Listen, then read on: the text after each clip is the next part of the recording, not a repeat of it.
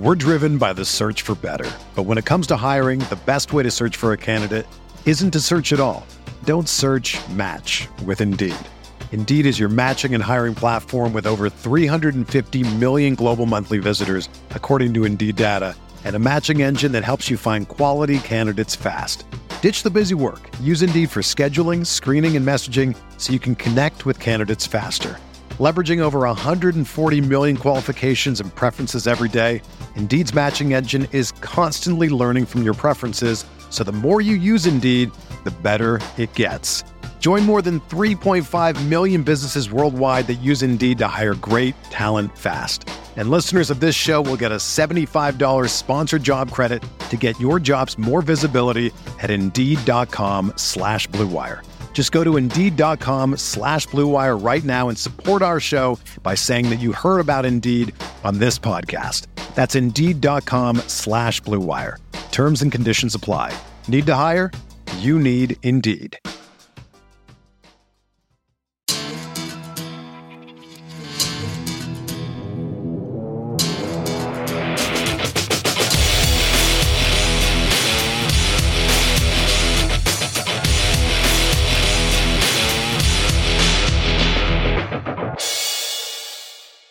Hello, everybody. Welcome into the Guilty as Charged podcast. We apologize for the delay.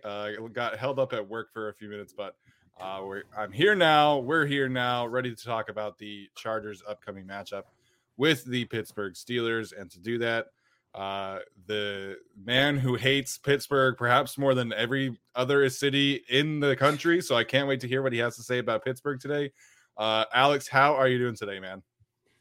Western Pennsylvania is a total shithole, and I hope we beat Pittsburgh this week because I am not doing a 1:30 a.m. cranky Mason Rudolph podcast. It'll be the worst Alex you've ever seen. But yeah, hope we win this game. Sunday Night Football, big game. Yeah, absolutely a big one in this week. Big week in the AFC in general. We'll probably talk about some of that, I would imagine. Tyler is here, Mr. Poopsburg, for those who are listening. Alex has Puck Pittsburgh on his, for those who are listening to the audio version. Tyler, how you doing today, man? Yeah, in a surprising turn of events, both Alex and I decided to censor ourselves and leave out some bad words. That might change again, like Alex said, if the Chargers lose to the Steelers. But, you know, I never want to root for the Chargers to lose, but if it gives us the worst version of Alex we've ever seen, I don't know, like, you know, maybe a tie would be fun. I mean, we've seen Alex eat a shoe on the show. We didn't get the That's right. We didn't get the shit on Lincoln Financial Field. So if it's a tie and I stay up till 2:30, I stay up till 2:30 for the game, and then I have to stay up till 3:30 or 4 for the show. You are getting like I will shit live on the show. You are getting like just punished, Alex. It's gonna be terrible. Well, obviously we gotta hope that does not happen. So we're gonna dive into this game. Before we do, have to give a shout out to some of our sponsors who are doing some great things for the Chargers fans and, you know, for themselves as well, obviously. And that's the Backroom Collection and Quest Designs. We have the description and links to those two in our description. If you want some great Christmas presents for the Chargers fan in your life, please go check them out. They are Chargers fans, so go show them some love.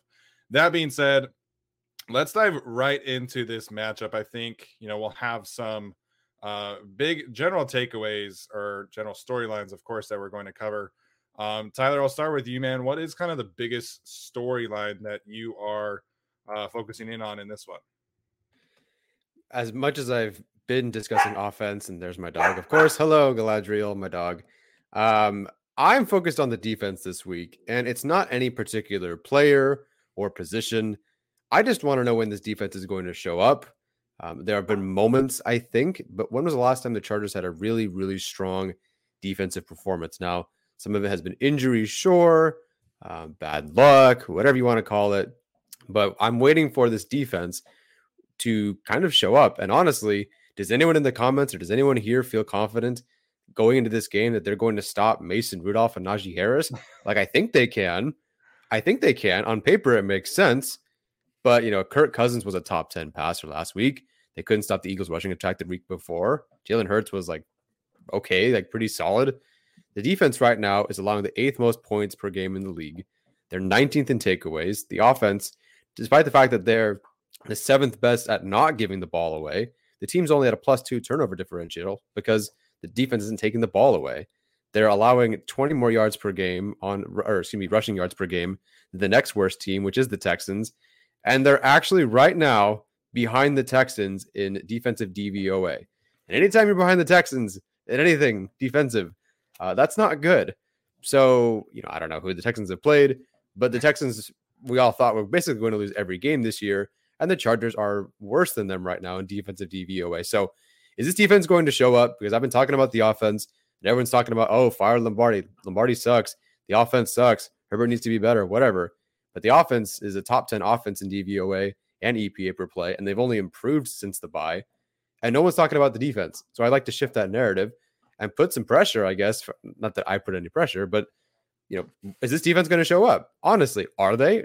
I don't really feel confident that they are. I think they can, but, I don't know.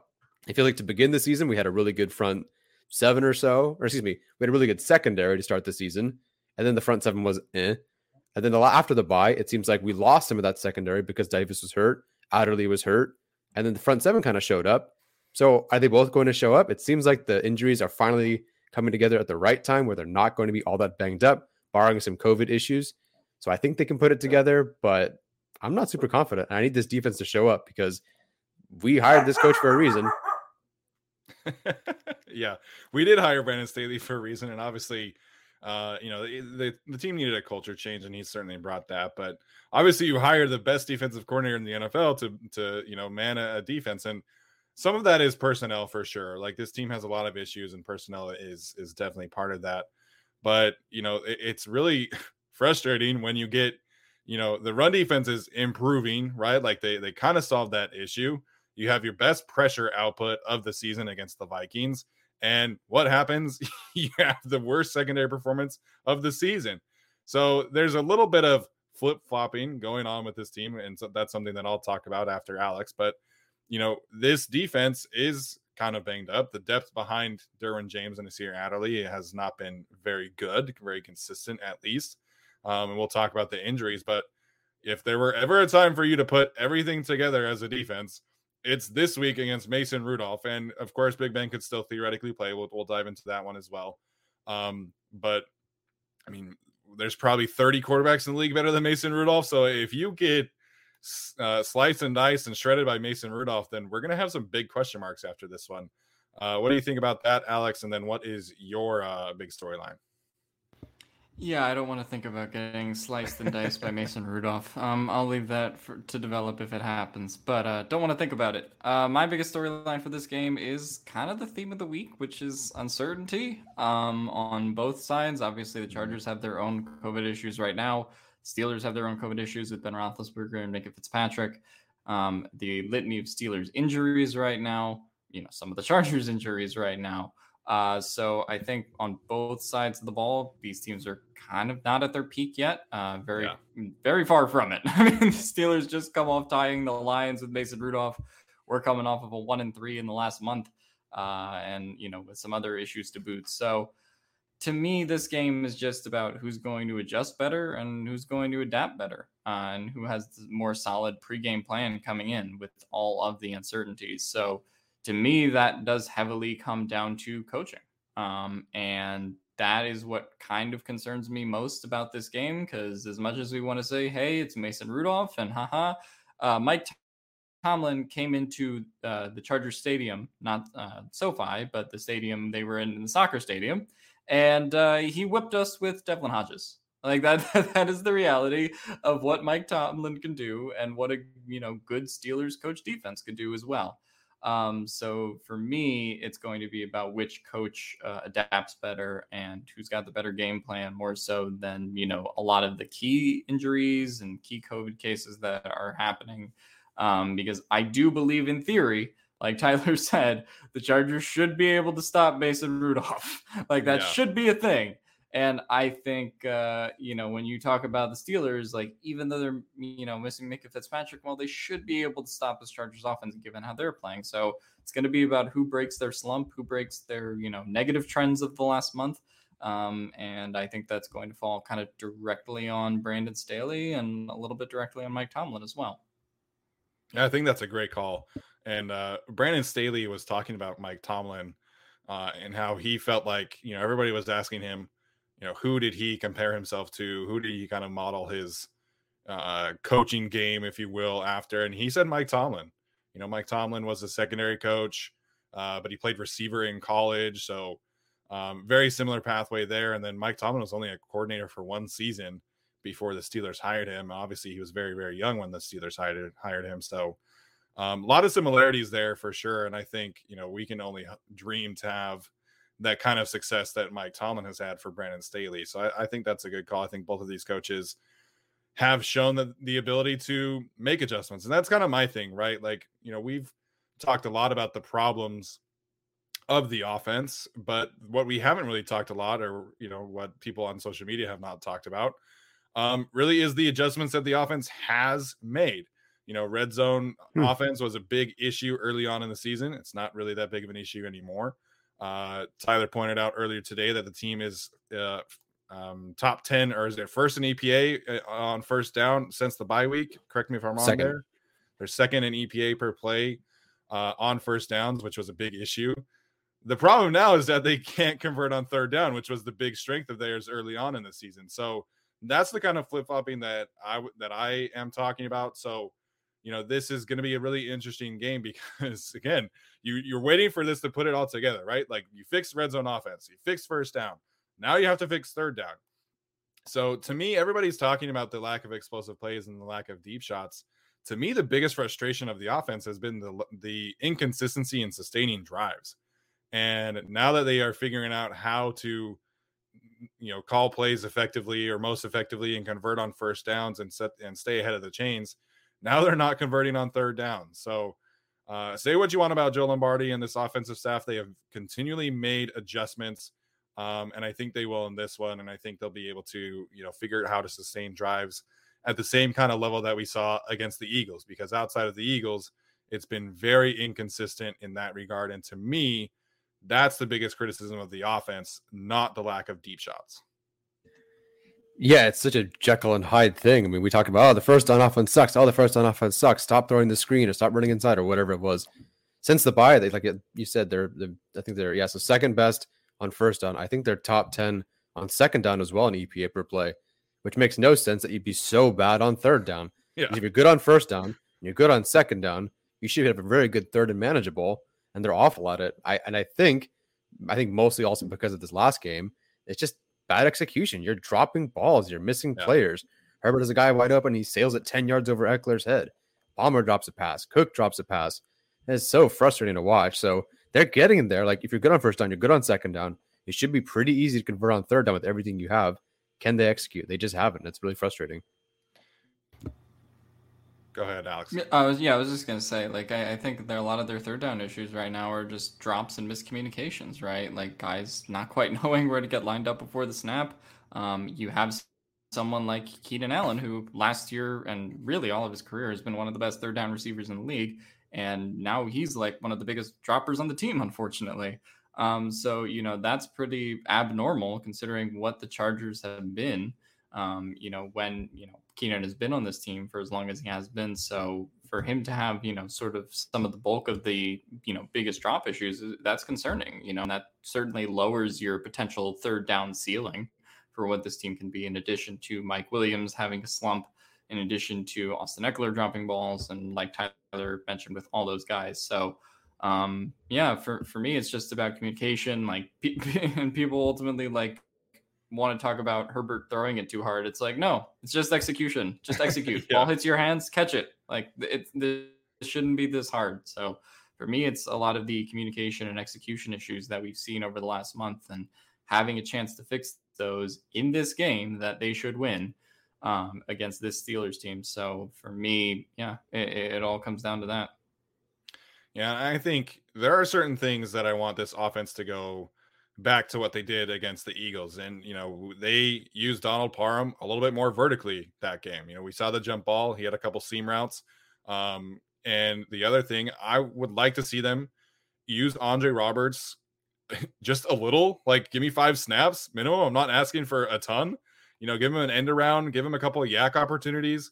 Like he's proving to be very explosive after the catch. His kick return numbers are not great right now. Of course, he had the 14-yarder, which really dragged him down. But he's showing some really good juice after catching these punts and these kicks.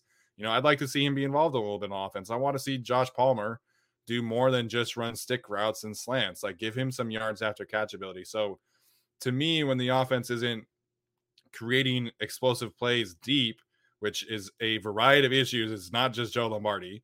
But to me, you've got to be able to compensate in other areas. And I think giving more yards after catch opportunities to Parham, to Andre Roberts, to Josh Palmer, I think would help. I think Keenan Allen is a fantastic receiver. I think he's one of the best in the NFL, but he's never really been that guy. And they are force feeding him yards after catch opportunities like nobody's business. And I think that's an adjustment with the personnel that Joe Lombardi can make going forward that would help the team.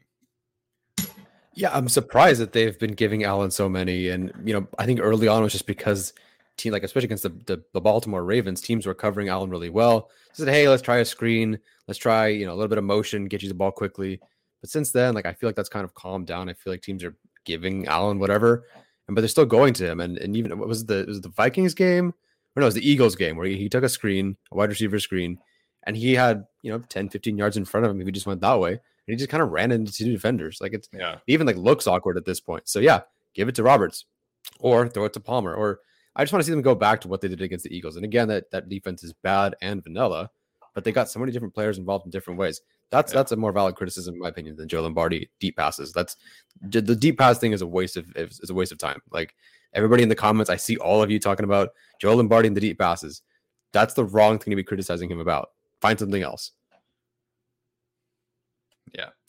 So, all right. Any other big storylines before we get into the rather lengthy injury report today? No, because that's it, really. We're going to need a lot of time for that one. So, yeah. All right. So, obviously, the biggest question mark this week is what happens with Joey Bosa. We can talk about COVID if you guys want to. I was kind of roasted on Twitter for that, but it is what it is. So Joey Bosa is a close contact because of Jerry Tillery's positive test. Christian Covington is also a close contact due to a positive test. My understanding is that Covington is most likely out in this one. Joey Bosa does have a chance to play because he got on the list early enough. So let's talk about the defensive tackles specifically first, because they did sign Braden Fehoko.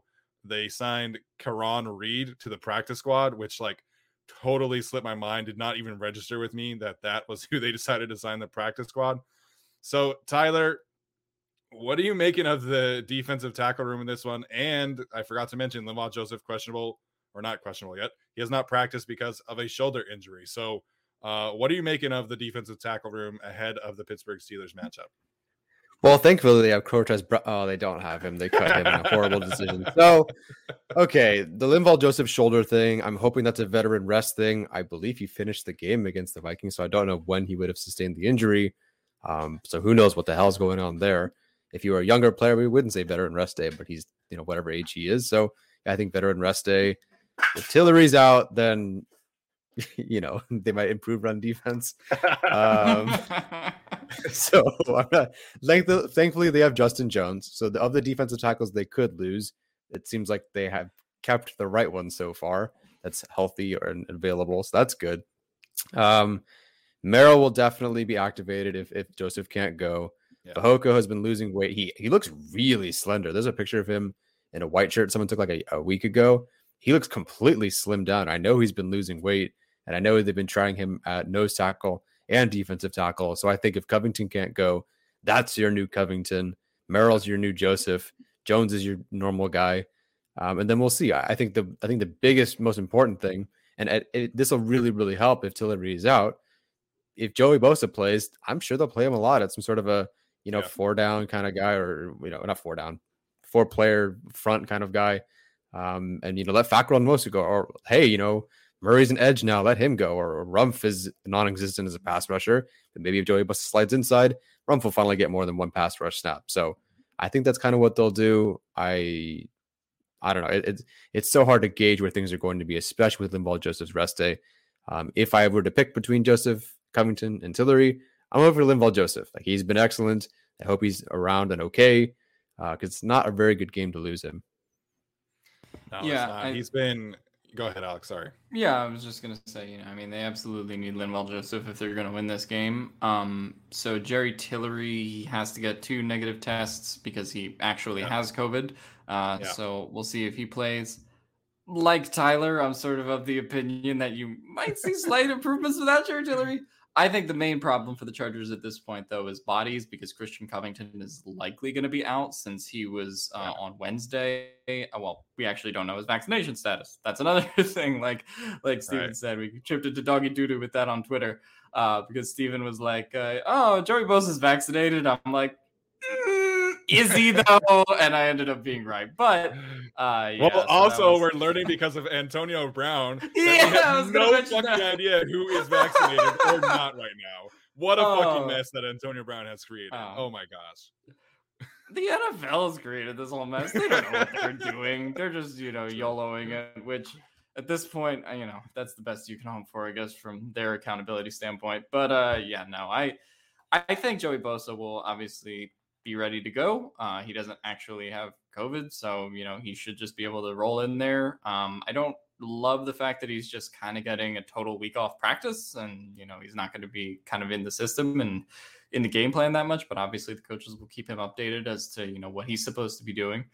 For me, it's just a raw bodies issue. If you lose one of Joseph or Bosa for this game, that becomes very problematic. I think if you sub in a Fehoko for, a Covington, or if you sub in somebody for Tillery, I don't think that's that bad. It definitely is not looking up for the defensive line right now, just in terms of the bodies. And it's like, something Steven said, where it's like, well, they figure out one thing and then something comes back. So right when we figure out run defense, Tillery COVID happens. So that's not great. But I feel relatively confident still in the defensive line if it's Bosa and Joseph and they can play. If one of those guys is out, my confidence drops quite a bit. Yeah, I obviously no one has asked Brandon Staley about Linval Joseph. I didn't listen to Ronaldo Hill's press conference yet. I don't know if anyone asked him. I doubt it. So we'll see. It kind of is of the pattern, right? Joey Bosa doesn't practice all week, he plays. Mike Williams doesn't practice all week, he plays. So we'll see. I'm kind of like leaning yes, but I don't feel confident about his status. So, if Christian Covington, Jerry Tillery, Linval Joseph are out, then you'll see Justin Jones play the 3 technique with probably Forrest Merrill called up from the practice squad to play the nose. And then you'll see Gaziano and Fehoko probably rotating with that other spot, with that other 3 technique. But, it's then who's the 5th defensive tackle? If Covington, Tillery, and Joseph are all out, then I literally haven't seen Karan Reed play any kind of snaps recently. I think he was a practice squad guy last year too. I think his name's Andrew Brown. Literally never heard of him until the Chargers signed him. So it's a bad spot to be in right now. Obviously, Joseph was mentioned in the press conference, said he was all good. So I guess I missed that one. But, him being there is huge this week. And it was huge before. Now with Tillery and Covington likely out, it's even that much bigger. Okay, so in terms of the other injuries, Justin Herbert was added today. Don't really think that's much of anything. Drew Tranquill is also still in the COVID protocols. That needs to be said as well. But Brandon Staley did say that he's trending positive, which was a rather short choice of words. The other injuries, Nasir Adderley looks like he's back on track to play. Michael Davis looks like he's back on track to play. However, Alohi Gilman has not practiced this week. Trey Marshall has not practiced this week. And Mark Webb has not practiced this week. So, Alex, what are you making of the status of the secondary right now? Not good. I mean, just in terms of the amount of bodies they have, that's the whole thing with the defensive line. If Michael Davis and Asante Samuel Jr. can go, I feel much better about the secondary in general. But Michael Davis is also coming off of a hamstring injury, and like those are Yeah. very easy injuries to re-aggravate. And we've seen it happen a bunch in football and basketball and pretty much all sports.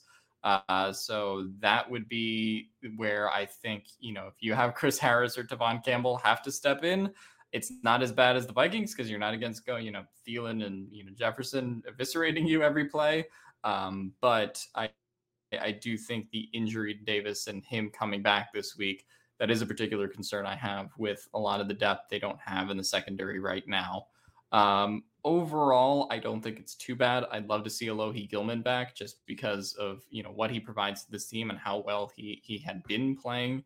Nasir Adderley is projected to come back as he should well, be back, I assume. Yeah, Yeah, and Nasir Adderley is not on the injury report, so he should be back. So they are getting a boost there because they, sorely have missed him whenever he's been out this year. So yeah, I feel okay with the secondary. If you're telling me Michael Davis plays, if you're telling me Michael Davis doesn't play, I mean, that's really just been the direction of the secondary and trying to trust it the last 2-3 weeks.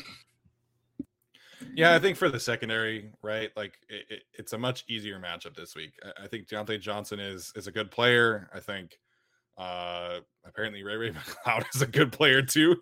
I don't know. The man had 13 targets last week, which is kind of crazy.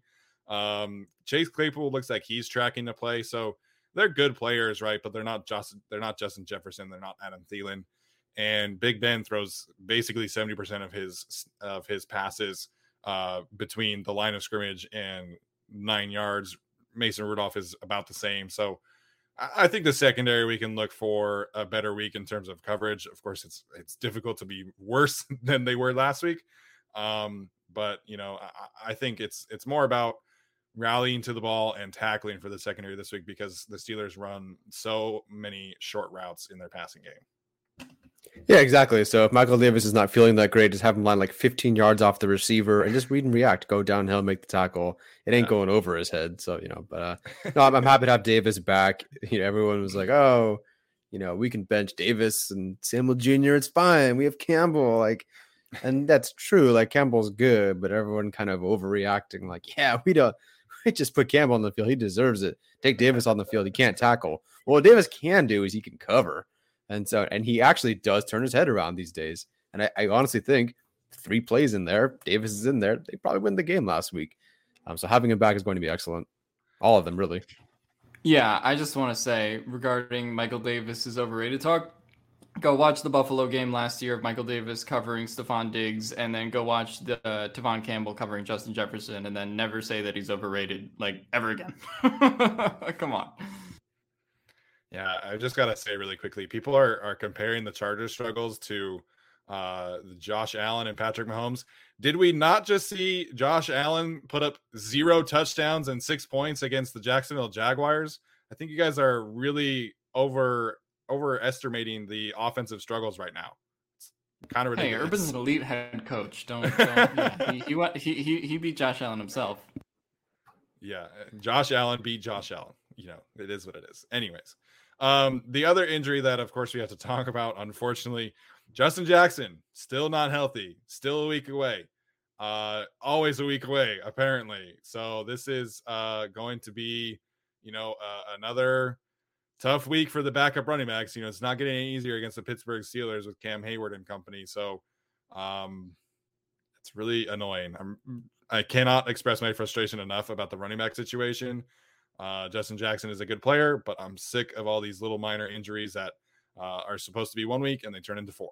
So anyways. Well, thank goodness we have other running backs to watch. We don't even get the Justin Jackson Sunday Night Football Steelers game again. We're going to get Larry Roundtree and Joshua Kelly. It's ugh. Anyways, so yeah, that's the status. All right, let's talk about the Pittsburgh Steelers injuries because obviously they have very important injuries. I mentioned Chase Claypool. Looks like he's tracking to play. He's been limited in practice. TJ Watt obviously has not practiced yet.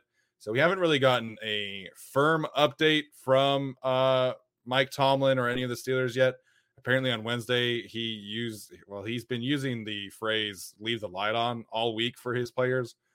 He's not ruling out TJ Watt just yet. But if he's not able to go, the Pittsburgh Steelers have Derek Tuska from North Dakota State, I believe, and then Taco Charlton, who just was on the practice squad. So, and then obviously Alex Highsmith is their other edge rusher. So TJ Watt not playing in this one would obviously be huge for the Chargers in the offensive line. Yeah. Oh, sorry. I thought Alex was about to click the button. Yeah, no, that'd be great. If TJ Watt doesn't want to play or he's hurt, like that's completely fine. I think Storm Norton's on a really, really good streak right now. That would have come to an absolute crashing disaster if TJ Watt had played, because TJ Watt just abuses, bad tackles, and he's very consistent at it too. Yeah. But if he's not playing, that's huge for this team. I don't know much. I mean, Cam Hayward's amazing. I don't really know much about their edge rushers outside of Ingram, who's now gone. So, if they feel comfortable and these edge players aren't that great, one of the things they did against the Eagles, who actually have some decent front four, they spread the ball out and looked really good. So I think and they kind of let their tackles have an island, and Storm Norton had to hold up, and he did. So if they feel sort of that kind of confidence, especially with Fitzpatrick out, we may see them open things up a little bit more. Maybe Herbert will look a little bit more comfortable. Yeah,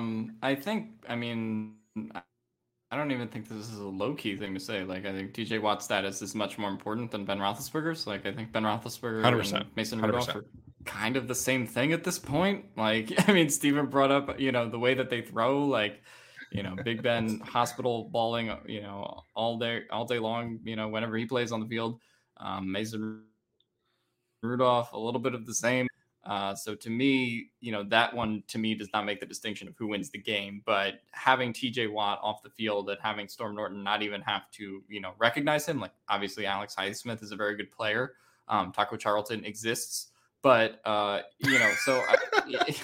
if I can trust at least Alex Highsmith against Storm Norton, I cannot trust Storm Norton against TJ Watt. That's really the issue. So. But yeah, for me, the biggest one on some level is Minkah Fitzpatrick and whether he's back from COVID, if he's going to be out this game. I think that's a really big loss for them in terms of how he has been playing really since he's gotten traded there.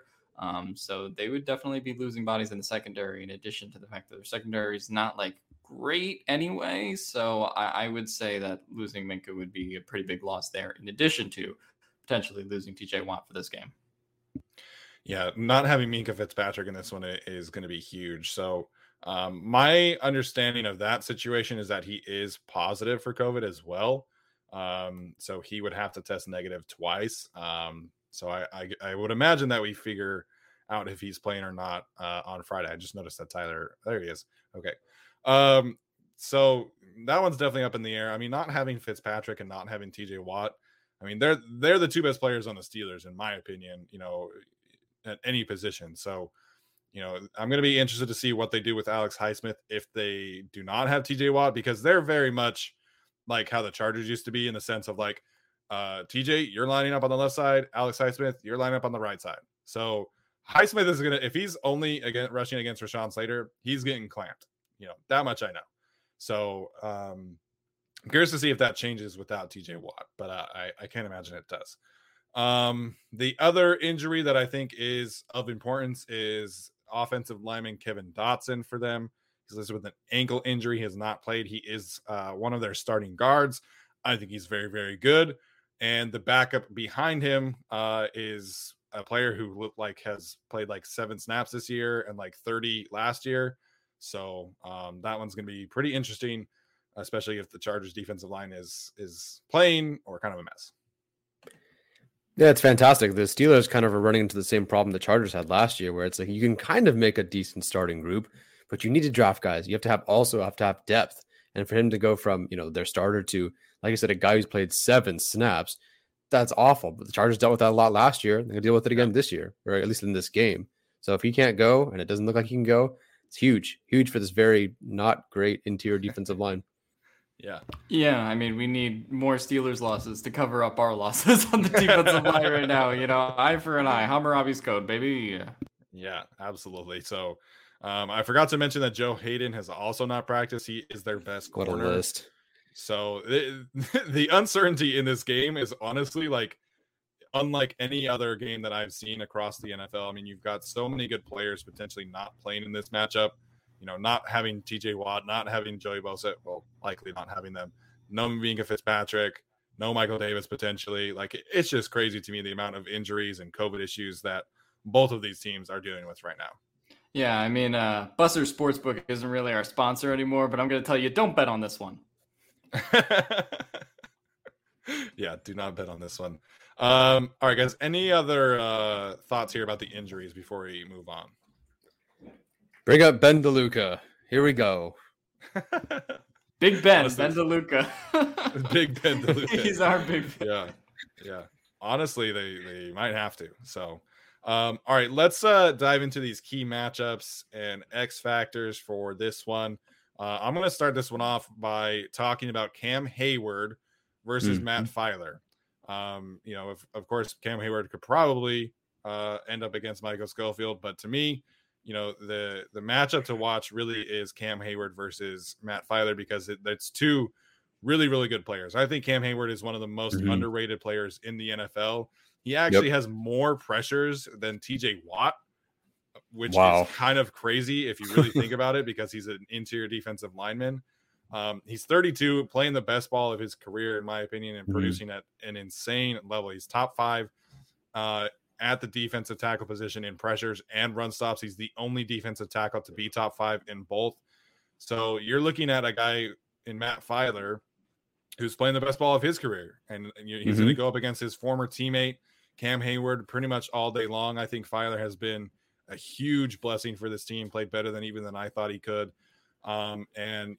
Filer developed this nickname, the Anchor, while in Pittsburgh, in part because of his performances in practice against Cam Hayward. So they know each other incredibly well. They're both playing at a pretty high level. And I think, to me, like, of all the matchups in this one, I think Cam Hayward, especially if TJ Watt is out, and how they handle him or not handle him, really is going to be the biggest thing for this Chargers offense. And I can't wait to watch it. I really, really hope that Cam Hayward spends most of the day against Matt Filer, not just because him going against Michael Schofield would be a complete, utter disaster for the Chargers, but I just want to see good on good. I want to see best on best, and I think we will. So Cam Hayward, Matt Filer, my matchup of the day. Until it goes right to Schofield. So let's say it is Schofield, though, and Norton's and Schofield, that's a matchup they're going to lose. Yes. So flex your offensive line coaching chops here. How do you help an interior offensive lineman? We talk about the tackles all the time. Is there a way to help out a guard? Not really. So you're doing a lot of shifting, you're doing a lot of shifting protections. Because the thing with the Pittsburgh Steelers is that they run a 3-4. They play a lot of 5-man fronts.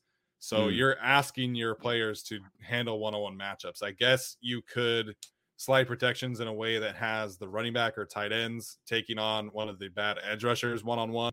And then you have Lindsley and Norton helping out with Cam Hayward. But the way that the Steelers play, it's difficult, right? Like, there's a reason that TJ Watt and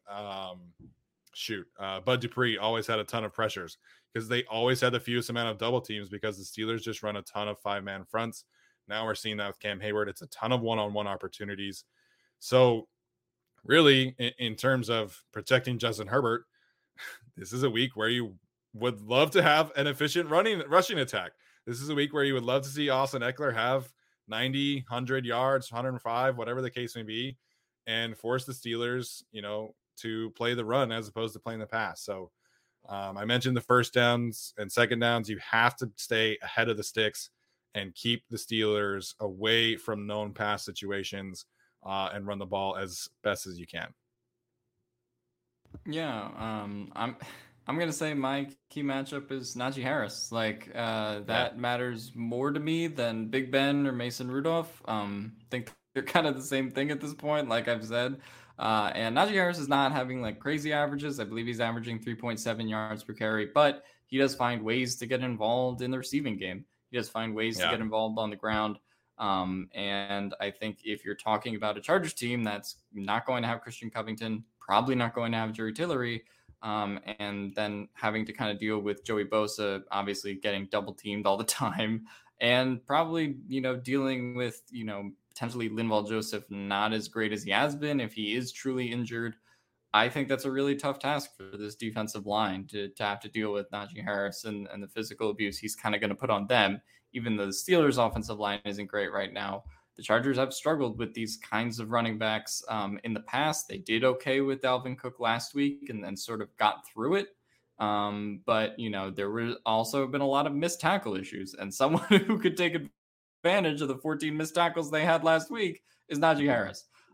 So to me, that is something that's going to come into account this game, and it's the key matchup that I am most concerned with from a defensive and offensive standpoint. They have to be able to tackle Hibik and just bring him down on the ground. Whatever the gain is, live with it, fight another play, but he cannot have some of these, 3-yard gains that turn into 8 or 9, like Dalvin Cook had, in the week prior. Well, to me, like the missed tackles has kind of become the drops issues of the defensive side because it's coming at the worst possible time, right? Like you have a 2nd and 20, the Minnesota Vikings run an outside zone play, you bottle up nicely, Jerry Tillery misses a tackle, and everybody thinks that he was tackled, and then it turns into a 15-yard gain. You have a 2nd and 15 or whatever it was, and you throw a 2-yard pass to Alexander Madison, and Kenneth Murray slips, and Madison turns a 2-yard pass into a 24-yard gain after breaking 3 or 4 tackles. So, situationally, it's been tough to watch on film. The missed tackles pop up because, you presumably would have hoped that they would have solved that issue. So this is definitely a matchup where, like I said, you have to be able to rally and tackle, and not miss 14. Like if we could miss like 6 or 7 or 8, like that would be fantastic. Yeah, not 6 or 7 or 8 on one play, guys. And the whole game would be awesome. I believe Arjun pointed out the Steelers run a ton of inside zone. I don't know what the Vikings ran, but that's very yeah, that's what I figure. The Eagles ran a lot of inside zone. So what I'm getting at is that didn't work out for the Chargers. So hopefully they do better this time. Much like the Raiders, much like the Vikings interior right now, it's not that great and it's banged up. So I think they can take advantage of that just to get a couple of plays. Maybe, yeah, sure. Maybe they give up some runs of 8, 9, whatever, but they can also get some good run stops, tackles for loss. Maybe, oh my gosh, a tackle for loss. That would be amazing. My key matchup in this one, I don't know who's going to be in the secondary, but it's going to be Justin Herbert versus the Steelers secondary, specifically on those bootlegs, quarterback movements with deep shots, because Herbert right now is a pocket passer. He's just not hitting those deep shots. Now, some of them, like last week, 2 of them were called back, or not called back. They don't count because of defensive pass interference. Other ones, he's just not getting there. It's a panic thing, potentially, not being able to read if they show blitz or something speeds up his internal clock. He's going to Keenan Allen intermediate or short, while Mike Williams is way down the sideline by himself because the DB actually tripped or whatever on the play. Williams is like, hello, anybody? Cook on a corner. He's there.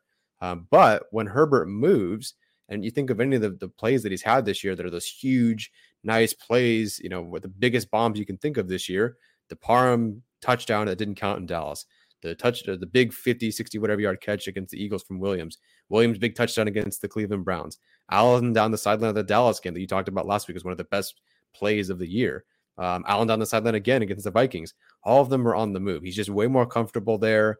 Doesn't really have to read as much. So assuming the protection holds up, that's part of the reason that it doesn't work when he's on the move.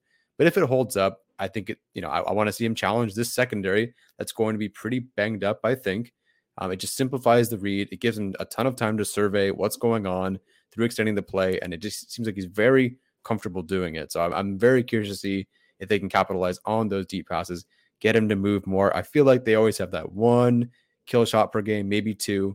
Against the Eagles, I loved how they were moving him outside the pocket. Even if it was kind of a short or intermediate 15-yard pass to Josh Palmer, they were just moving a little bit. Things really clicked for him. So I'd like to see them get back to that because I think they got away from that against the Vikings. Yeah, I'm glad you mentioned the way that Justin Herbert is playing because I've been pretty critical of him, and I think a lot of that is deserving. And one of the plays that, what you were mentioning kind of made me think about was his incomplete pass to Austin Eckler that he, sailed 10 yards over his head. And I wanted to talk about it because you had on that play, Donald Parham was running a corner route and Mike Williams was running a go route. In my opinion, both of them were open. You could have pulled the trigger on both of them. The problem is that it seemed like Justin Herbert, I don't want to put, words in his mouth or anything like that, but it seemed like he was expecting cover 2. and the safety dropped and turned it into a cover one robber look, which is pretty common. A lot of teams do that. And so the safety dropping, it looked like it really surprised Herbert. And so he kind of panicked, and then he kind of went, instead of going to like his third read. So I want to say it was Jalen Guyton was running like a deep over route on the opposite side. So instead of going Parham 1, Williams 2, Guyton 3, he went all the way back to Austin Ekeler. And then for whatever reason, he felt like there was pressure. There wasn't. And he lofted a pass 10 yards over the head of Austin Ekeler. So I promise everyone listening to this show right now, there are deep shots. They are being called. Some of that is that Justin Herbert is not trusting either the receivers or the protection, or just he's not trusting the scheme. He's not comfortable. But the deep play calls that all of us want are there. Justin Herbert just has to let the ball rip. So, I don't know what it is there. It's probably a variety of a lot of things. But that play to me really is kind of encompasses the play of Justin Herbert over the last few weeks. Play calls there, receiver gets open, and he messes up. Yeah, one of the things you were talking about with, I forget his name. I'm sorry, you just interviewed him for these covered the Steelers. Brian Yes, he was talking about all the injuries that they had. And basically, when it came down to Fitzpatrick, he said, he didn't know who the guy was after Fitzpatrick. Like, he couldn't think of his name. So to me, it's like you can feel comfortable going after this secondary, because if you cover the team, he knew everybody else. He knew everybody else, no problem, forwards and backwards. But he's like, I don't know who they who's after Minkah Fitzpatrick, because A, Fitzpatrick is that good and you don't have to really think about it. And B, the guy after him probably isn't that good. So you can go after him. Yeah. And, Joe Hayden potentially not playing either. And it's not like the other corners are fantastic. So, I would love to know, I would love to be a fly on the wall of the quarterback meetings. But I think, the lack of deep shots is definitely the lack of frequency somewhat. But the play calls are there. Jalen Guyton is getting open deep down the field. Mike Williams is getting open down the field. Donald Parham getting open down the field. I'm hoping that Justin Herbert comes out a little bit more aggressive himself and, really trust those players to make plays. Yeah, and it wasn't the case all year, but against the Vikings, I don't know if it was just 10 to 15 yard kind of routes or whatever, but Mike Williams, that stat, he was open on 80% of his routes, and Herbert just didn't go to him. Now, he did go to him once, and he completely botched it, dropped the touchdown, so maybe there's a reason he's not going to him, but if he's open on 80% of his routes, someone's getting open, someone's scheming these things open, the deep balls are there, he's just not hitting them. Yeah, and to be clear here, I'm not concerned about Justin Herbert long term. I still think he's a fantastic player. It's just that we've expected so much of him. So to see him be just a little off on these particular plays is just a little surprising. Any thoughts, Alex? No, you guys have been on top of the whole deep pass debate the whole week. I have nothing to add that would be productive to twitter.com. So yeah, that's it for me. Do we want to get into X Factors? Yeah, let's move on to X Factors. Alex, you go right ahead there. Yeah, I'm going to go with Steelers cornerback Trey Norwood, who is probably going to be replacing Minkah Fitzpatrick this week. So if God forbid, if you watched the Steelers-Lions game last week, one of the things that happened in that game, I watched a little bit of it, actually. It's very unfortunate that I did. But he's their 7th-round pick out of Oklahoma last year. Got some increased time, actually, when Joe Hayden went out. So that's sort of why his snaps went up last week. This is obviously going to be the most snaps, probably that he's ever played in his career. His career high, or at least season high to this point, is that actually he played 68 snaps in week 1, so he could be on track for that kind of pace again. So in that game, he sort of gave up 48 yards, 9.6 yards per reception, 83.3 reception percentage. So, not great numbers when he's been, sort of targeted the whole game. But recently he's been playing well. But again, this is he was sort of flexed out a little bit of the lineup, and now he's sort of being flexed back into that, primary corner role. He'll sort of be doing a little bit of both Joe Hayden's work and potentially Minkah Fitzpatrick's work if he is going to be playing in this game. So that might be the guy to target, or he might prove us all wrong and sort of have that game of games where Justin Herbert can't really pick on him and has to pick on somebody else. But I think how he plays, and particularly in lieu of the Fitzpatrick COVID situation, is actually going to be really big in this one. So that's, to me, the name to watch as far as an X factor. Yeah, absolutely. I'm looking at the Steelers with their injury report. They do like a little story on it too. And so they have on here about Trey Norwood, obviously a rookie. He's apparently Cameron Sutton, who's the opposite corner, said that he's a guy who has been in multiple positions for us, a guy who has a lot of awareness out there on the field, plays with a lot of physicality, smart and tough. It's something we preach not only in our secondary as a unit and as a team. Guys who are versatile, can move around, gives us options week in and week out, matchup wise or schematically.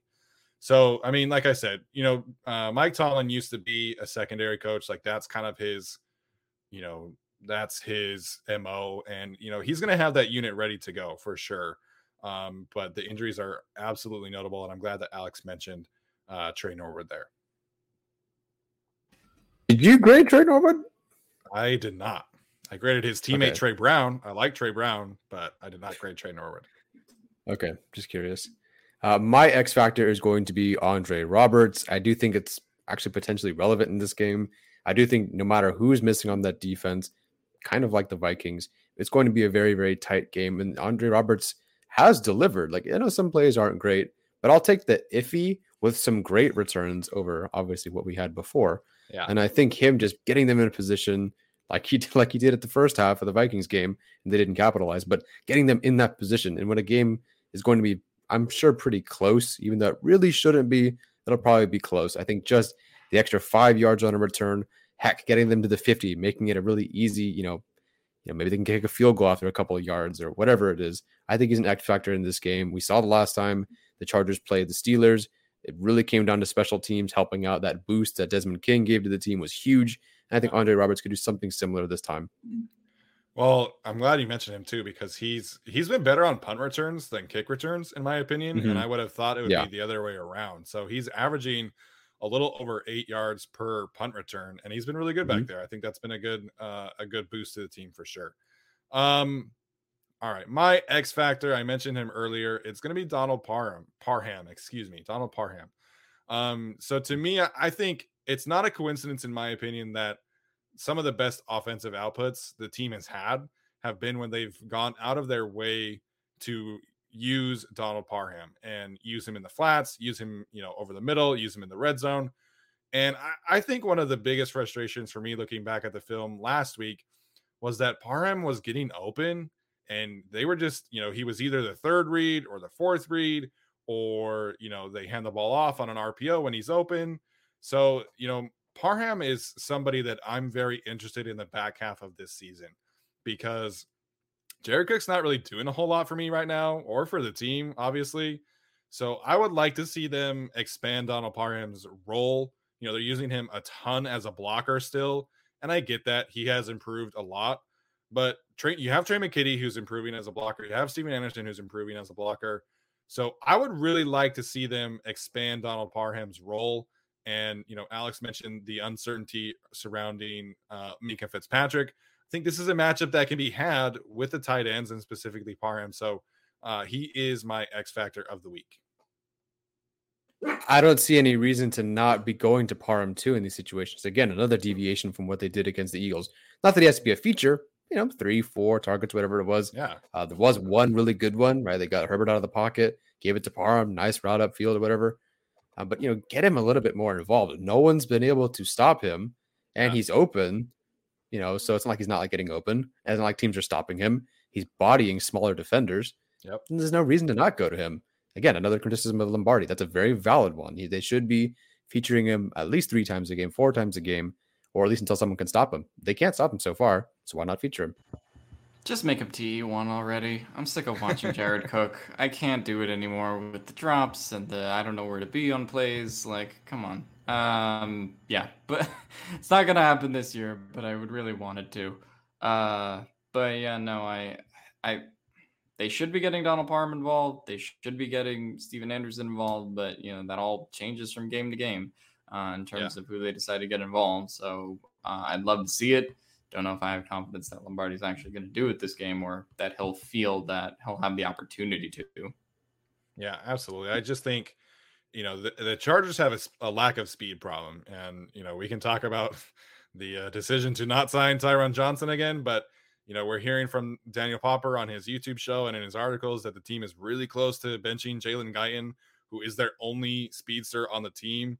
And to me, like a way to kind of compensate that is use your 6'8" tight end who can run a 4.5 or whatever, and is extremely fast to, can beat safeties and linebackers, and use him more vertically. They're using him a lot in the flats, a lot, and like I said, in the intermediate. Let Parham stretch the field. So I think he's an X factor for this game, and I think he's an X factor for the rest of the season. Yeah, if we can't go small and quick, let's just go fucking huge. Like, why not? if the fast stuff isn't working and you want to work, intermediate, whatever, get the big dudes out there. Yeah, the Chargers ran this super cool look out, right? So they were in 13 personnel. They had the 3 tight ends, Austin Eckler and Keenan Allen, and they motioned to empty. They motioned to empty with your 3 tight ends on the field. And I saw that happen, and I was like, this is going to be fucking awesome. So they run double slants, and then Jared Cook runs a flat route underneath, and they threw it to Jared Cook, and it went for a 2-yard gain. I was so mad and so disappointed about that. Honestly, I mean, I think they should be doing that in the red zone more. Like we saw that earlier in the year, where they would just throw Mike Williams and Donald Parham and all the tall people in the end zone. I don't know, sign LeBron to be tight end if you want. Just throw all the tall guys in the end zone and throw the ball to them. It feels like they're overcomplicating things when it doesn't really need to be that complicated. And obviously, we understand why they signed Jared Cook. You didn't really know what you had in these guys. It makes sense. He's been kind of productive. Justin Herbert has counted on him in some key moments, but, we've seen them kind of scale back his snaps a little bit. He's no longer on pace for a career high in snaps, which is really good. But, we're still not seeing a ton of routes from Donald Parham. He's still blocking a ton, and I would like to see them kind of shift gears there. All right. So let's apparently down. Oh, Craig. What up, Craig? Craig wants to know if Popper is still standing by his whole Jalen Guyton is better than Tyron Johnson take. Just asking for a troll. He's allowed to be wrong if he wants to be. Yeah, absolutely. Did you guys read that Jacksonville Jaguars article about why they cut him? No. It was they didn't like the way that he was adjusting to the playbook, and didn't feel like he was able to run a diverse route tree. They didn't like his route running ability. Did Urban Meyer say that from the facility or the titty bar? That's how much I both, respect actually. the Jaguars I'm coaching pretty staff. sure both. Yeah, pretty sure they converted it to both. So I don't buy it. I don't know. There's something going on. I hate that he signed with the Raiders, but it is what it is. That's probably the last we'll mention of him. All right, let's get to our bolt predictions in this one. I'll start us off here. We were just very critical of Justin Herbert, in his inability to kind of push the ball down the field. We've also seen him bounce back. He had the bad game against the Patriots, and he had a fantastic game against, the Philadelphia Eagles. So given the injuries to the Pittsburgh Steelers secondary, I think we see Justin Herbert get 400 yards passing and 3 touchdowns. And I'll give him 1 on the road. I think we see a big Justin Herbert game in this one. I like it. I love it, man. Some primetime Herbert is so good. Yeah, no, I'll go first, I guess. Yeah, bold predictions. I'm gonna go with a special teams one. And I'm gonna say that I'm gonna say we're gonna be building a statue this week for Andre Roberts. I think this is the week it could happen. Okay. I'm looking at so this is from special teams rankings. The Steelers currently, when it comes to opposing punt return yards, they are 22nd. They are 30th in the league when it comes to opponent kick return yards. Oh. So that is a little stat to, the Steelers traditionally good on special teams, but they, in that regard, have not been great this year. So I think this could be a little bit of Andre Roberts punt return week. I'd love to see it. So punt return touchdown. Let's go for it. Alex, that is a good poll, man. Well done. I like it. Chris Rumph was getting blown up like 3 times a game on kickoff returns. It's only like once per game now. So I do think things are improving. So yeah, I could see him having a kickoff So return. here's the thing. Why Here's not? the thing about return touchdowns. You have to have the other people block. So the other 10 people in the field, get your shit together. Well, apparently you don't have to, because the Vikings guy was his return for like 40 yards or whatever it was, and he just went to the other side of the field where there was nobody. So I don't even know if you have to block. I think you just have to play the Chargers. Hey, well, the good news here, they are 31st in special teams DVOA now. They are no longer 32nd. We are moving up the chain. I'm curious what the gap is between 31st and 30th. Like, can we get this week? I think we can. I think we can. Yeah. Just don't be just don't be dreadful on punt, and I think they'll get there. Okay. It's sad that we live like this. It's sad that we've accepted these conditions and we're just willing to take this abuse. Yeah. Oh my god. All right. My bold prediction. So I challenge the defense to be better. Are they going to show up? They should. I believe they can. Will they? I think they are going to put it together. I think the defense really puts it together for the first time in a while, and they hold the Steelers to 17 points. I know that seems like a lot of points, but I think holding them to 17 points, especially considering they could be missing a couple of guys, I think that's doable. So is 17 points bold? I actually think it is. Given the injuries and the COVID issues, I think that's very bold. We're driven by the search for better. But when it comes to hiring, the best way to search for a candidate isn't to search at all. Don't search, match with Indeed. Indeed is your matching and hiring platform with over 350 million global monthly visitors, according to Indeed data, and a matching engine that helps you find quality candidates fast. Ditch the busy work. Use Indeed for scheduling, screening, and messaging so you can connect with candidates faster. Leveraging over 140 million qualifications and preferences every day, Indeed's matching engine is constantly learning from your preferences, so the more you use Indeed, the better it gets. Join more than 3.5 million businesses worldwide that use Indeed to hire great talent fast. And listeners of this show will get a $75 sponsored job credit to get your jobs more visibility at Indeed.com/Blue Wire. Just go to Indeed.com/Blue Wire right now and support our show by saying that you heard about Indeed on this podcast. That's Indeed.com/Blue Wire. Terms and conditions apply. Need to hire? You need Indeed. All right. We're going to move on to our league-wide picks segment. Excuse me.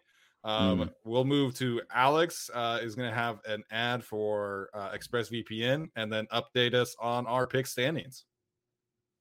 Yeah, you can go to expressvpn.com/guilty if you want to watch beautiful all 22 of that Steelers-Lions tie that caused Tyler to not catch up to me yet again. What a beautiful selection. And then Big Ben was out with COVID. Oh, man. Not that I'm happy Big Ben got COVID, but Tyler really lost that pick. So sucks to suck, baby. But yeah, go to expressvpn.com/guilty. They sponsor the picks. So these are the standings brought to you by expressvpn.com/guilty. Go get your 3-month free trial today. I am 21-9. Tyler is 20-10. One game off my pace. And Steven surprisingly had the best game, best week of any of us. He went 14. He's 14-16 now. He went 2-1 while me and Tyler went 1-2. So he's sort of heating up, maybe at the right time. He just only has to make up 6 or 7 games here. So we'll see if he can do it. But so those are the GAC standings for a jersey brought to you by expressvpn.com/guilty. I know. I had to laugh the other day when Daniel Popper was complaining about Game Pass, and Alex and I both almost like simultaneously mentioned him and be like, "Hey, use this. It's so much better. I promise." Yeah, just go to medical school to foreign country. It's easy. I don't know why you guys haven't exposed this loophole in Game Pass yet. That being said, I believe it's Tyler's turn to go first. Am I correct? Sure. Right, so Tyler, you go first. Alex, you go second. I'll go last because I was first last time. Yeah, last time I went first, it completely backfired on me. I was like, hey, thanks for all the easy stuff. And then I was like 1-2 or whatever. So that's great. But I can't wait for Steven's pick, because whoever he picks, one of them is going to be cursed this week. One of them's going to get blown the hell out. Yes. He really should have gone 3-0 last week. And then Tom Brady just decided to shit the bed against Taylor Heineke. It's amazing. Yeah. Tom Brady Oh, against man. backup quarterbacks, man. It's undefeated. All right. I feel confident about this, though. God help me. I'm going to go with the Browns over the Lions. I think that, listen, You're picking I against the said Lions Steelers. 2 weeks in a row? Come on, they can't tie 2 weeks in a row, right? They can't possibly Dan do Campbell that, will right? damn sure try to tie 2 weeks in a row. I think the Browns have a quarterback at least. I think they can pull it off, True. and that line is amazing. So I think they can overcome it. Yeah, no, this is gonna be a disaster. I'll go with the Titans over the Texans for my other pick. I don't know how many players are playing for the Titans right now, but the Texans are bad. Although the defense is still better than the Chargers, apparently. And then for my upset pick, I will go with the Cowboys over the Chiefs. Okay. Yeah. How much are the Chiefs favored by in that one? Oh, because it's in Kansas City, huh? I thought it was in Dallas. Okay, that makes more sense. It's probably in Kansas City, but I'll check. I feel like I Dallas, just pulled I feel up. like that. I feel like okay. that might be a in pick. Kansas City. It's at least on Yahoo Sports. It's Chiefs. Yeah, it's minus Kansas 2.5. City. Minus 3.5. 2.5. 2. Okay, that's about right, I guess. All right. I guess we are going to get into my picks now. I will take the. Oh God, I'm betting against Urban Meyer again. So I'm gonna have to go with the San Francisco 49ers over the Jaguars. Kyle Shanahan, he pulled it together this week, so I think he can outsmart Urban Meyer in Jacksonville. But I also picked Buffalo over the Jags, so who knows? So I will go with San Francisco. I think the Bills bounce back this week. Wait, did you take Bills over Colts? Was I paying attention? No, he didn't pay. No, because yeah. Okay. No. Okay, he didn't take the Bills. I'll take the Bills. I think they get it together against the Colts. That just makes too much sense to happen. So I will go, with the Bills over the Colts, and I will go with the Niners over the Jags. If you wouldn't mind, give me the line for the Saints-Eagles game. The Eagles are favored by 1.5. Fuck, I wanted to do it so bad. Okay, well, I'm going to have to move on to another game then. Yeah. Not a lot of great upset material. What's the line for Bengals Raiders? Bengals by 1. In Vegas. In Vegas. Bengals are favored by 1 in Vegas. No, not going to do that one. Jeez. That's surprising, though. I'm surprised that the Bengals are favored by, at all over the Raiders in Las Vegas. Raiders haven't looked too great recently. That's been the problem. Okay, Alex, I'll make it fun. If you call outright win between the Dolphins and the Jets correctly, I will give you a point of mine. Whoa. But you mean like the score? Like he has to name the score? No. Like who like just outright winner, no upset. Just one of your outright winners. Dolphins, Jets. Not an upset pick. I gotta go Dolphins. Wait. Who's the favorite in that one? The Dolphins are the favorite. Fuck. Okay. Well, I can't pick. Wait, can I add New York. That to my? No. Oh wait. Oh no. I would have to go back on one of my Bills picks. Oh God. Come on, man. It's been like 10 minutes. Do it. So bad. All right. I'm gonna roll the dice. I'm going to retroactively. I'm going to take the Niners Jags pick off the board. I am going to go with the Bills, and I'm going to go with the Dolphins this week. And if Tyler loses that, then I pick 2 games off of him. So then I'm going to take the Dolphins this week. That's going to be tough. Oh, jeez, I can't pick an upset to save my life. What's the Washington-Carolina one? Carolina minus 3.5. Give me Taylor Heineke. I don't fucking know what I'm doing. Okay. All right. Washington, Buffalo, and Miami. There we go. All right. So I'm taking the Green Bay Packers over the Minnesota Vikings. The Packers only favored by 2.5. I'm surprised by that. Aaron Rodgers has played extremely well against them, so I expect that to continue. I will take the... Is Kyler playing? Do we know yet? I think so. I want to say they're pessimistic. Game time decision, I think they said. Okay, so I'm going to stay away from that one. I just picked the Buccaneers last week. So I don't know. Maybe this will curse Tom Brady again. So kind of a win-win for me. I'm going to take the Tampa Bay Buccaneers over the New York Giants. And then for my upset of the week, I'm going to take the Chicago Bears over the Baltimore Ravens. I think the Ravens are in kind of a bad spot right now. And I think Justin Fields showed some really, really good stuff, really high-level quarterback stuff last week. I expect him to get that monkey off his back and win that game.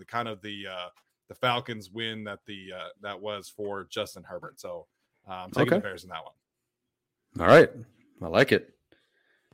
All right. So we're going to get into our specific predictions for this one. If you haven't asked any questions, please do so in the chat right now. If you want to use the super chat feature, that is the best way to get that done. I saw that we had one earlier that was making kind of a joke. So I think that was LA Chargers 37, I believe. Who kind of said that one. So if you want to use a super chat, please feel free to do so. That being said, who wants to go first for their predictions in this one? I want Alex to go first. Oh God, you set me up. You set me up, you bitch. All right. So here's the thing. I first want to say I can't believe Tyler actually roped me into being emotionally invested in the Dolphins game. I am now. I might be more invested in that than the Eagles game that's on at the same time now. That game really determines my fate. So I don't know. We'll see. As far as Chargers Steelers, I'm gonna take the Steelers in this one. I don't like doing this, but when the Chargers offense has looked how it's looked, I just can't pick them anymore. Like I feel like the emotionally abused boyfriend who's just, going through the same stuff every week. The offense is going to get better, honey. It hasn't. And it's been a real problem. So I sort of need to see it before I pick this team again. And I know people are going to say Mason Rudolph's playing, Mick Fitzpatrick's out, TJ Watt's out. Cool. But this should be the week they get it together, but I need to see them do it because, it's not like Bill Belichick had an amazing quarterback performance, when he beat the Chargers with Mac Jones. That wasn't, it wasn't terrific. And Lamar actually didn't play great against the Chargers either, but they had John Harbaugh there, who sort of evened the game out for them and outcoached Brandon Staley in that game. So I do not want to pick against the Chargers, but I am for now until I see them get the offense together. This is just how it's going to be for me. Obviously, I'm going to pick them when they play the Giants or some of these poo-poo caca teams. When those come on the table, it's easy. But until they get this offense together, until Brandon Staley doesn't get outcoached, I have to pick the Steelers to win this game, 20-17. Yeah, no, I completely understand where you go. I thought you were going to say agree. I was going to be surprised. No. The thing about the offense for me is as I see that the plays are there, and at some point you like regression to come back to the mean. They can't drop another 4 passes, right? They're not going to, Herbert's not going to miss 4 deep passes that are wide open, right? For a month. I know. I'm waiting. Now, we technically are at a half point of the season, so maybe things start, rounding out. If nothing was getting open and the offense looked bad and the line was terrible, then sure. But I see things developing. The line is still very good. 3.5 of them are very good. The quarterback's excellent. Who's the half? So just a half, whichever half you want, up, down, left, right. It's a quarter of each. Yeah. Rush is outside half. That works better. But the Steelers, I think the Chargers got lucky on this end of the injury report. Davis is back. Adderley is back. I do think Bosa will kind of return, or he will return. It seems like, if he just stays in a bubble, he'll be there. Whereas Watt's not going to be there. Hayden's not going to be there. Fitzpatrick might not be there. And Dotson might not be there. I just think even though it's going to be close, like Alex said, the coach is very good. Mike Tomlin is always going to keep it close. There's a reason that they have not had a losing season since he's entered the league as the coach, which is, I don't even understand how that's possible. Yeah. But I think they're just too banged up. I think the Chargers did end up on the right side of the injury report. So also the Chargers do win 24-17. Yeah, I think, from a betting standpoint, I was really surprised at this line being 5.5. To me, this is kind of a toss-up game because, the Chargers are struggling.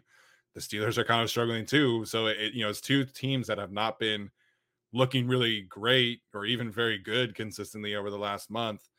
But, I think Mike Tomlin he is one of the most underrated coaches in NFL history. I think, when he was talking about his, being asked about USC job, I think he was rightfully upset because he is one of the best coaches in the NFL. Not having a losing season over the course of 16, 17 years, whatever, that he's been the coach is ridiculous, especially when you had the one season in 2019 with 4 games of Mason Rudolph and 5 games of Duck Hodges, and Big Ben has been really bad in the last few years. So Mike Tomlin is a fantastic coach. I expect this game to be close. I expect this game to be, potentially won on a field goal or, stopped a last second stop or last second touchdown, whatever. This is going to be a close game. So from a betting standpoint, I'm probably picking the Steelers against the points, but I think the Chargers should have enough to get the win. I think with the way that the Steelers are banged up, if TJ Watt were playing in this game, if just TJ Watt were playing in this game, I would probably pick the Steelers. But because he's probably not going to play, I'm going to pick the Chargers.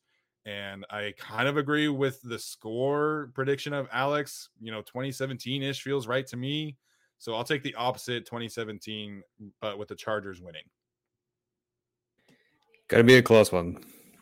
Yeah, absolutely. Yeah. And I completely understand why, Alex is doing that. Totally. If you're looking at this Chargers team from like an objective betting standpoint, like I would not pick the Chargers to cover this spread and win in this game if I were just on the outside looking in, trying to pick this game and make some money off of it.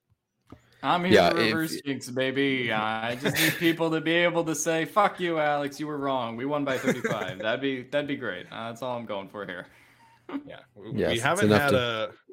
Go ahead, Tyler. Nothing. I was gonna make a comment about the Eternals, but it's not worth it. I think most people haven't seen it. Yeah, I haven't seen it yet, so thank you. All right, we'll get to some of these questions, and then we'll head out for the day. Ask me any question you want except a deep pass question. I will mute you.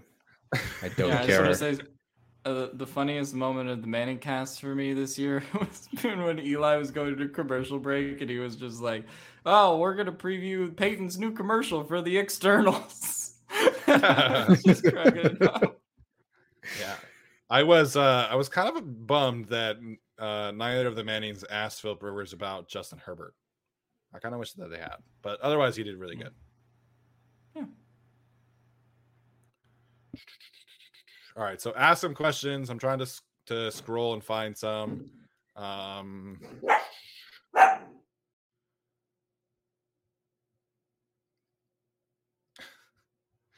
Apparently, Tyler made a wanting to punch Alex in the face look during that segment. Oh yeah, that was when he gave me the middle finger when I was reading the standings. Yeah. So yeah, I got hosed by the Bengals getting beat by the Jets and the Steelers. Roethlisberger getting COVID the day before and then tying with the Lions. It's not been great. Yeah, you got hosed by Mike White and now they're benching him for Joe Flacco again. What a bizarre situation. I really thought that Douglas and Saleh would be different there. Kind of seems just like they're more of the same, weirdly. Jarrett wants to know, do you think that Donald Parham is tight end 1 next season? Depends. I think he can be the tight end 1, but I also still think they'll have Anderson back probably. I think Jared Cook will walk, but then you're also kind of developing Trey McKitty and maybe signing another tight end or doing something like that. So I think it's very possible considering, his efficiency and his production and the coaching staff just being like, "Hey, this guy's 6'8". Maybe we should just throw the ball to him more." It sounds like it would work. He's improved as a blocker. So I don't see why he couldn't be, but it depends on what direction they want to go. I think it's trending that way. Sorry. Yeah, good. I think it's trending that direction for Donald Parham. Kind of depends on the market too. Maybe they kind of move some things around. But Corey Linsley apparently said something on Monday. I wish we could watch the fucking press conference, but he was talking about just kind of the lack of continuity with the Chargers. From last season, there's every starter is new on the offensive line, brand new coaching staff, completely overhauled. So I can't imagine that they are going to let like a ton of Justin Herbert's support system walk again in free agency. So I expect Donald Parham to be back, and unless they sign, I don't even know who's a free agent off the top of my head, but barring like a first or second round pick on a tight end, I think it's going to be Parham as tight end 1 next year. Just to clarify, Parham is a exclusive rights free agent, so basically it just costs $600K to bring him back. So there's like no downside. Well, give him an extension then. Yeah, that too. It depends on what they want to do, because I think he can be, if they want more of a receiving, like shifty threat, what's it called? Like a power, not a power slot. What was Nate Tyson, those guys trying to call the tight ends? Yeah. So like if they want like a power slot, I don't really know if that's Parham. I think he's excellent. He's a much improved blocker. He's an inline guy. Think, yeah, definitely. He's great in the flat, great on the outside of the boundary, great on screens. Just don't really know if he's like that route runner tight end sort of type. That's not really Jared Cook either, but I think they kind of envision Cook being sort of that, whereas Parham's that excellent weapon that they should be using but aren't. So do I think he's tight end 1 next year? It depends on what they want. If they want to go a more shifty route runner, fine. If they want, and they might not make him the tight end 1. If they are okay with him as tight end 1 and understand sort of his limitations, partially because of his size, and they want to get a receiver early on instead, I could see that happening too. So I do think he'll be back. I just don't know. It depends on what they want to do, because they could upgrade that position, but I hope they don't let him go, because, outside of Keenan Allen, Justin Herbert's really is some of his favorite targets. Hunter Henry, Tyron Johnson, both those guys left. So now taking another unique weapon away, like Donald Parham, like that would, that wouldn't be good for him, I don't think. And it's not really a Telesco thing to let go of someone like Parham, just like it wasn't really a Telesco thing to let go of someone like Tyron Johnson. So hopefully they don't, because I would just hate them to keep shuffling through different guys. Yeah, so I mean, Mike Williams is a free agent too, so I would imagine that they would want to keep, at least most of that core intact. Just for reference's sake, Zach Ertz is a free agent. Excuse me. Jimmy Graham's a free agent. Rob Gronkowski, CJ Uzama, Eric Ebron, Gerald Everett, Jared Cook, Max Williams, Mo Ali Cox, Robert Tonyan, Anthony Ferkser, Lee Smith, OJ Howard, Hayden Hurst, Evan Ingram, Jeff Swain, David Njoku, Tyler Kroft, Mike Gesicki, Ross Dwelly, Dallas Goedert, Jesse James, Blake Bell, and that's until it gets really gross. So those are the kind of good names.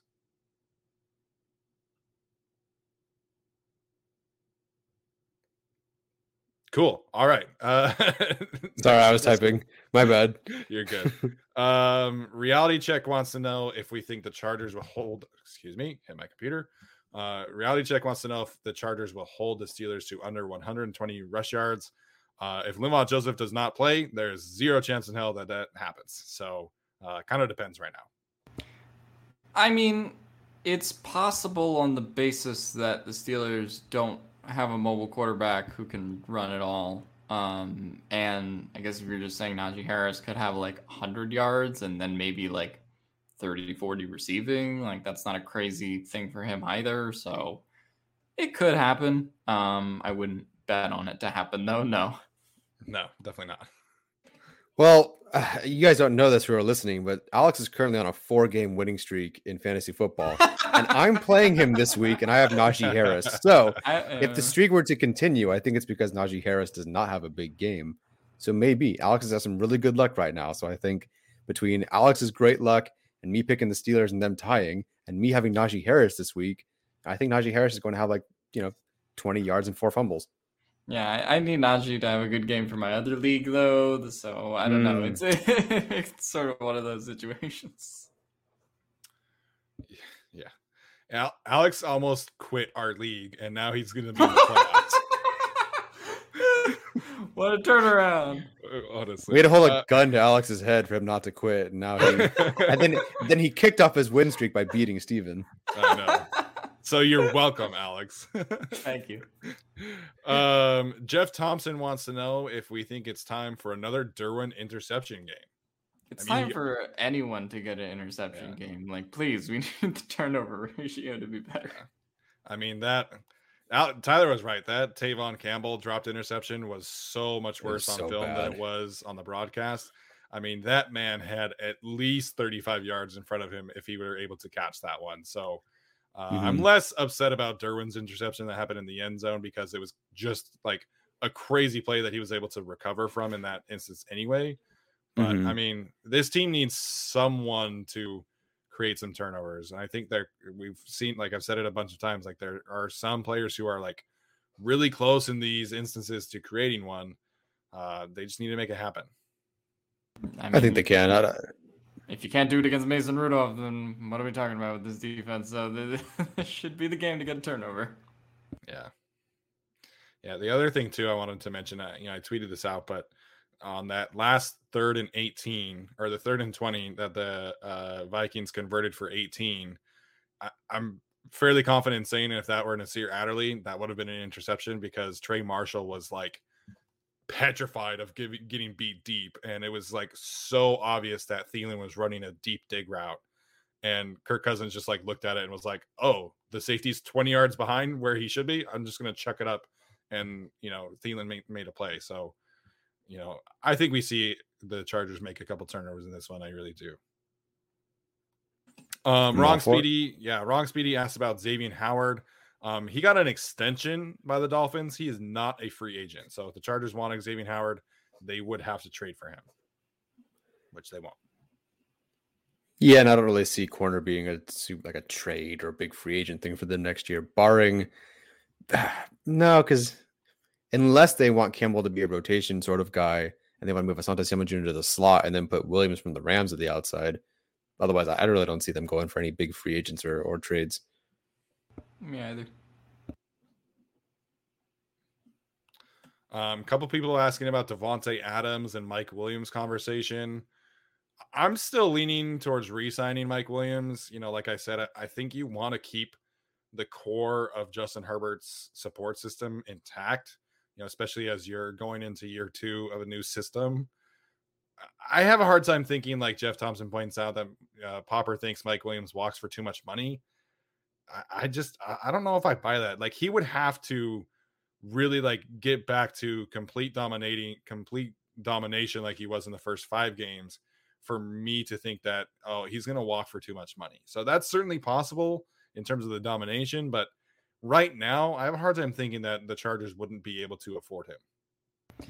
Yeah, I mean, I don't think it's the Chargers being able to afford him issue. I mean, they have plenty of cap next year and the next coming years anyway. It's, do you still want him on the team kind of issue? I mean, like, look, yeah. I think this was a similar conversation around Hunter Henry where it was just like, is he above replaceability? Do they view Mike Williams as someone who's above that, even, with his current problems, dropping the ball and all that? I was all about giving Mike Williams the blank check because I thought he made the leap, and then he didn't make the leap. So, we're sort of back to watching 2019, 2020 Mike Williams out there. And I think that's a reasonable thing to be concerned about. I don't know if it means they go after Devontae Adams, but like I said last podcast or in the last few that we've done, I'm very neutral in the idea of bringing him back in general. It's so tough because, like you said, you don't want to get rid of another weapon of his. I don't see him, barring a catastrophic injury or something, or him being just a weird, like, I will not take less than X amount of money kind of situation. Or like the Patriots where they offered Hunter Henry a ridiculous amount of money per year. The Chargers are just like, never mind then. Other than that, like, I don't see how they would move on from him. But I don't know. For him to be still struggling, I thought there was something there to begin the season. But you see, as it is right now, he's 80th out of 117 receivers at getting open against man coverage. That's bad. That's not good enough, especially for, an offense sort of like this, a former 7th round pick. I don't know. It's such a shame. It's like everything that we saw in training camp and everything we feared was going to happen happened after his breakout. I don't understand, is it, Yeah. It doesn't seem like teams are like, they're still featuring Keenan Allen. That hasn't changed. Keenan Allen's still on the field. They have other weapons. They have Eckler. They have all sorts of other things. And Williams he's not getting the ball. He's dropping the ball, which is awful. Now he's also not getting open against man. It's so tough because you saw everything that was there and a thing that we'd never seen before. And then he's now not even a part of the game plan, dropping the touchdown that could have changed the game. So I don't know. It's so unfortunate. If Adams is there and he's out of Green Bay, that's the guy I'm going for, and I wouldn't hesitate. 100%.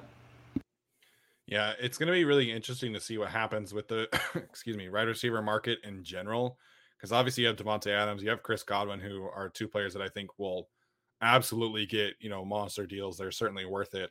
Odell Beckham Jr., if he plays well down the stretch, what happens there? Same with Mike Williams, what happens there? Juju Schuster's hurt, T.Y. Hilton's hurt. So there's not, outside of Godwin and Adams, there's not a ton of certainty in terms of that position. So I'm just kind of curious, from a objective standpoint, what happens there. In terms of other receivers, I know everybody wants to talk about Davante Adams, and I think they have the money to go do that. But I think they could go after a couple free agents and as opposed to one if they wanted to do. Cedric Wilson, just looking at this list, is somebody that is really interesting to me. I've kind of talked about the lack of yards after catch consistency, and I think Cedric Wilson would be a big help there. All right. Yeah. I think that's good enough for tonight. Sorry, Alex. That's okay. We're running on an hour and a half. So thank you guys so much for tuning in. As always, make sure and like the show, subscribe to the podcast. If you're listening to the audio version of this, please leave a rating or review. Tyler, Alex, and Arjun are going to be doing the Q&A this week. I am not going to be available. And the proceeds of that one will be donated to, I forget his name right now. Tyler, can you help me out with his name? Well, it was a Twitter name, so I don't exactly recall what the name was. Okay. He's the Chargers fan. I know his Twitter handle is Bolt Gang Baby or something like that. All Day Bolt Gang. Yeah, it's Chargers All Day on Twitter. I don't recall his name. I apologize. That's okay. I should have remembered that too. So anyways, the three of them are going to be doing the Q&A on Saturday. All proceeds of that one will be donated to his fight against cancer. So we've done this a few times as a fundraiser for struggling Chargers fans. So please tune in, bring your super chat questions for these guys. And I hope it goes well for them. Absolutely. Can't wait to do it. Alex, any thoughts? Yeah, charitable efforts, always great. So if you want to open the pocketbook to ask us about ranking the 3 Spider-Men or talking about the Chargers, whatever it is, that's all great. So we'll be happy to do that to raise money for someone in need. In addition to someone who needs something, I need a win. I need a victory over Pittsburgh. Please give it to me and just fuck Pittsburgh, man. We need this. Yeah, we got quite the rant from Alex last week against Minnesota. I can't do the rant this week. I probably would have prepared something, but now, Minnesota made me look stupid this week. So Chargers, you got to go out and prove it. That's why I picked against you. So you got to go out and prove it this week. There we go. Well done. All right, guys, that's going to do it for us. We'll see you next time. It's happening daily. We're being conned by the institutions we used to trust. The mainstream media is distracting us with meaningless headlines instead of focusing on the harsh realities facing American families. Time is short before something big happens, and that's why so many folks are preparing. They're becoming self-reliant by investing in emergency food storage from My Patriot Supply. Go to MyPatriotSupply.com and secure 4-week emergency food kits for each member of your family. Each kit contains tasty breakfasts, lunches, and dinners, averaging over 2,000 calories per day. Save $50 on each 4-week food kit you purchase. Plus, get free shipping on Ready Hour 4-week emergency food kits. You're not ready if it's not Ready Hour Foods. At My Patriot Supply, you can also get solar power generators, water filtration units, heirloom seeds, and survival gear. Order by 3 p.m. and your unmarked boxes ship the same day. Shop MyPatriotSupply.com today. MyPatriotSupply.com.